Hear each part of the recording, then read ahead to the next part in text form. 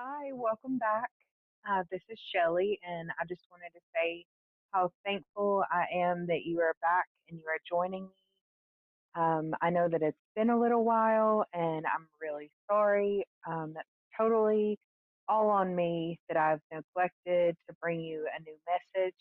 My life has been kind of crazy since this whole quarantine thing, the whole family dynamic, the kids being at home, working at the church.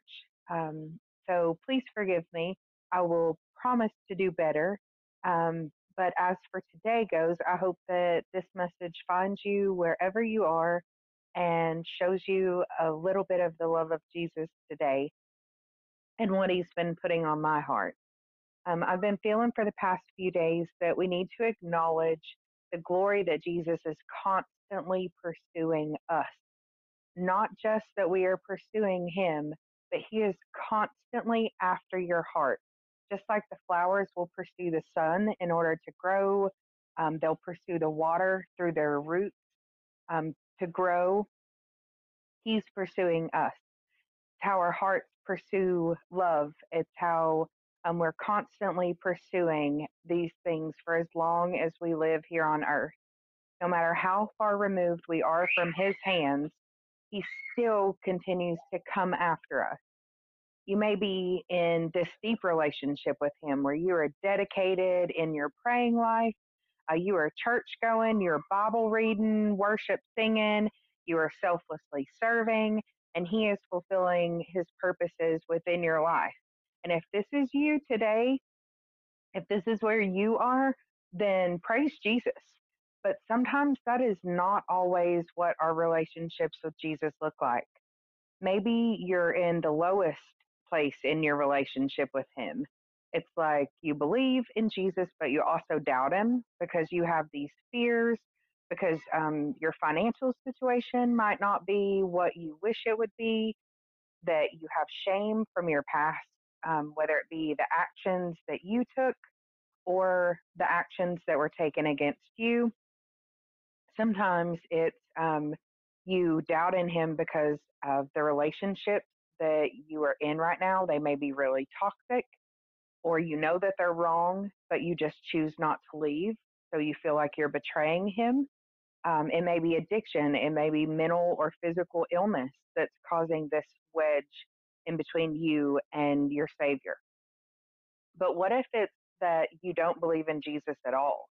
If you don't believe in Jesus and you're on the fence, please find someone to talk to. There is someone who can speak to your heart and understand your story, whether it be they personally have been in a similar place as you, or that they know someone who has been in a personal place that you're experiencing right now. And I know me personally, I would be honored to talk to any of you and help in any way that I can. But I can't help you if I don't know who you are. And I can't find someone to help you if I don't know who you are. I will be praying that your heart's touched today. And I know that you're out there because I was out there once too. For me, I was 18 and I was in a really terrible situation. And I went to the pastor of a church. And instead of being received with this grace and love and direction that I thought Jesus was about, I was greeted with a face of man that screamed disgust and disappointment and judgment and spewed hate all over the situation that I was in. He sent me away along with this reminder of how others would react when they found out what I had done. Needless to say, I never went back to that church. And in my mind, my juvenile mind, I felt like these people represented God. And I wrote them and the organized church off as this group of judgmental, hateful people. And I cursed God for lying about him being there for me because he simply wasn't there for me. And I hated him because he said that he would love me no matter what. And that's not the feeling that I got. I thought that there would never be this forgiveness for me, either here on earth or in heaven with God. So I went another 10 years without stepping foot in another church after that. I came home and I tried to um, define who I was in all of the wrong places. I tried to find friends who didn't have a standard of um, greatness to stand on so that I wouldn't feel judgment and more shame because who were they to judge me? They were terrible um, for the most part, anyways. Um, as if I wasn't scared and full of hate for myself already, the person who was in the situation with me gave me an extra dose of that shame and paired it with abandonment and a lack of responsibility for the part that they had played in this mess that was now the life that I was living. And I was swallowed by it because I truly thought that God was done with me. What I didn't know, but I know now, is that God does not need representation, y'all. He is God. The pastor wasn't representing God, and neither was this other person.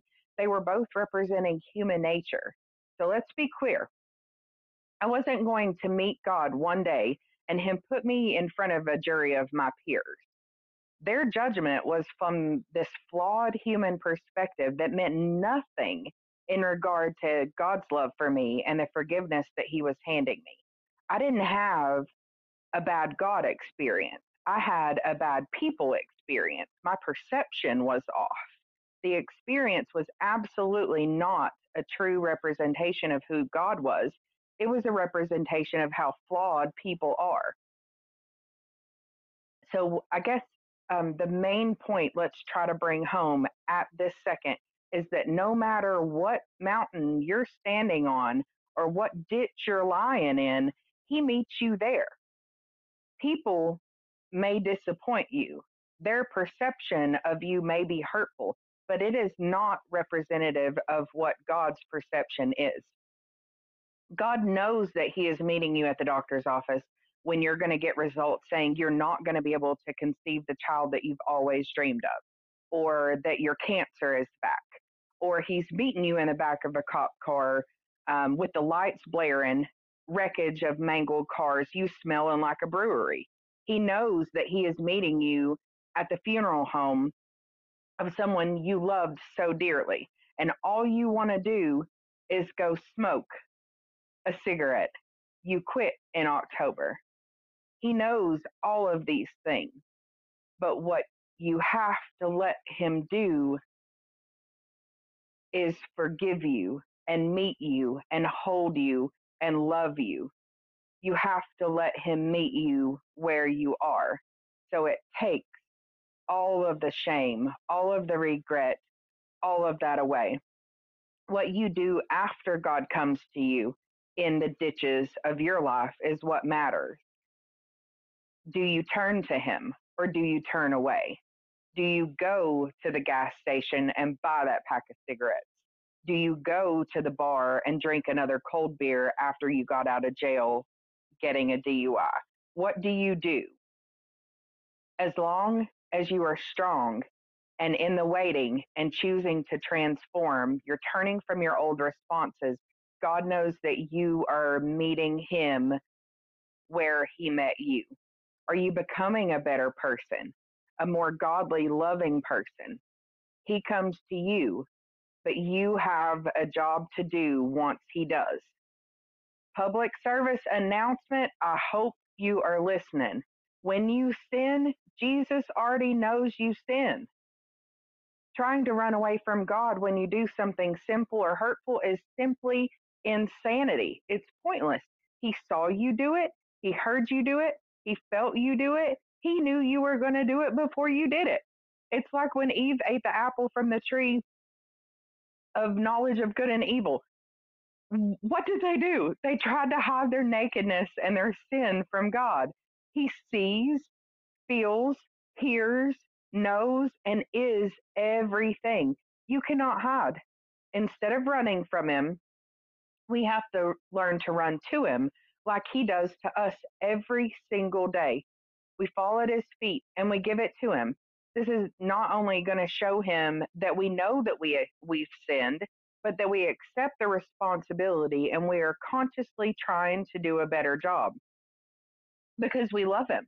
It's out of respect for him and appreciation for his unwavering love that we lean into him instead of leaning away. Even after I slammed the door in his face, he continued daily to dart in and out of my life to let me know that he was still there. I would have never admitted it before I came to God, though, because I thought, oh, I'm this really, really strong woman, and hear me roar. I can do it all by myself. Yeah, it's just simply not true. That's all garbage.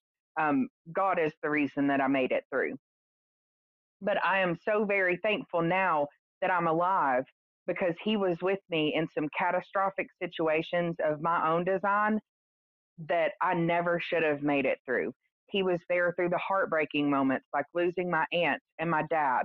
He was also there for some of life's greatest gifts, like finding my husband, having our beautiful children, our awesome family, the health of our family, and this amazing church and the family that we have there now.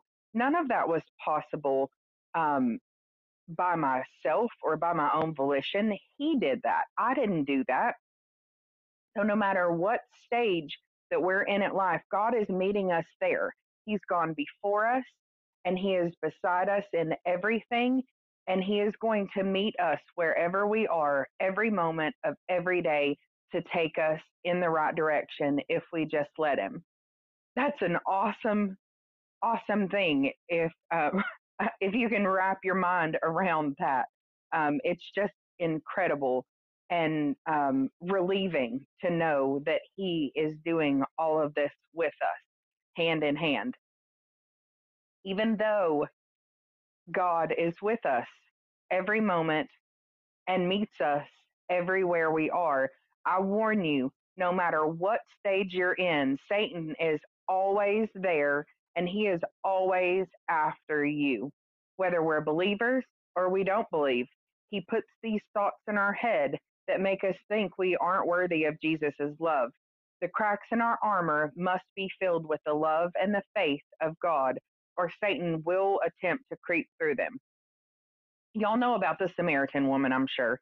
She thought that she was unworthy because she had had multiple husbands.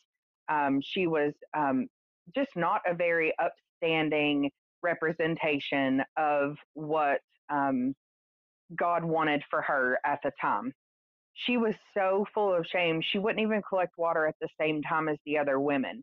She feared that they would be disgusted with her lifestyle. They looked at her and they probably talked about her. Everybody getting a little hot in here. I'm sure at least you have been in that situation once or twice in your life, unless you're perfect, of course.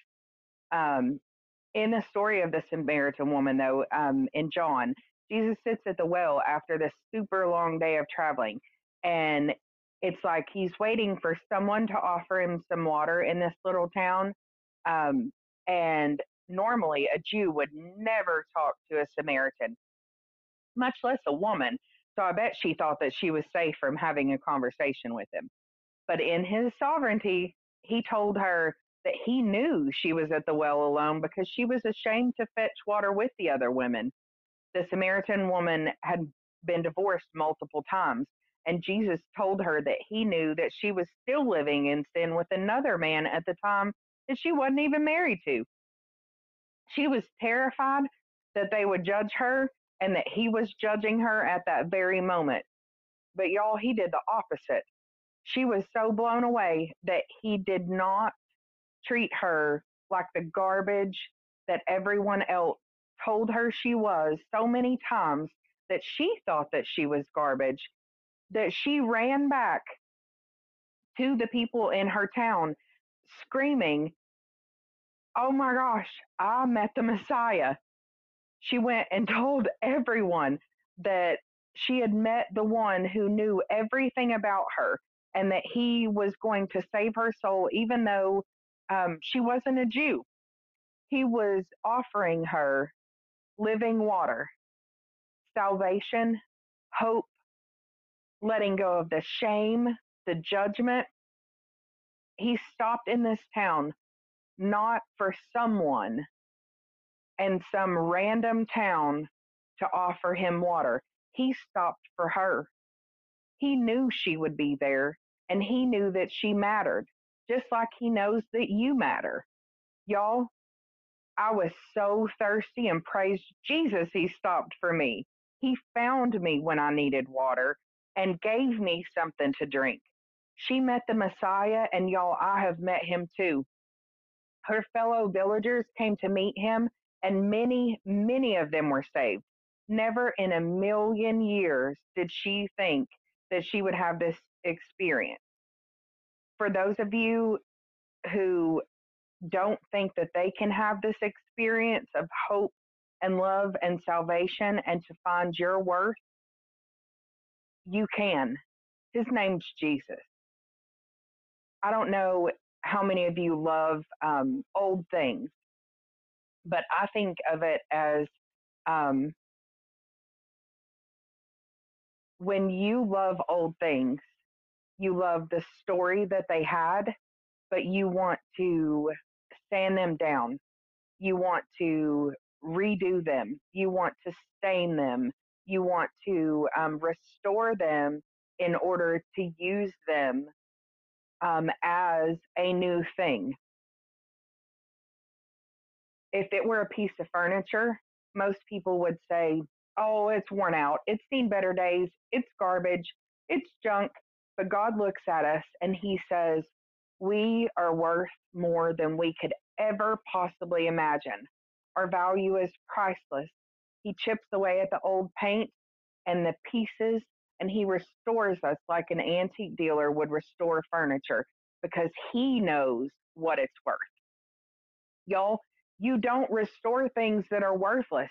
That would be crazy and pointless.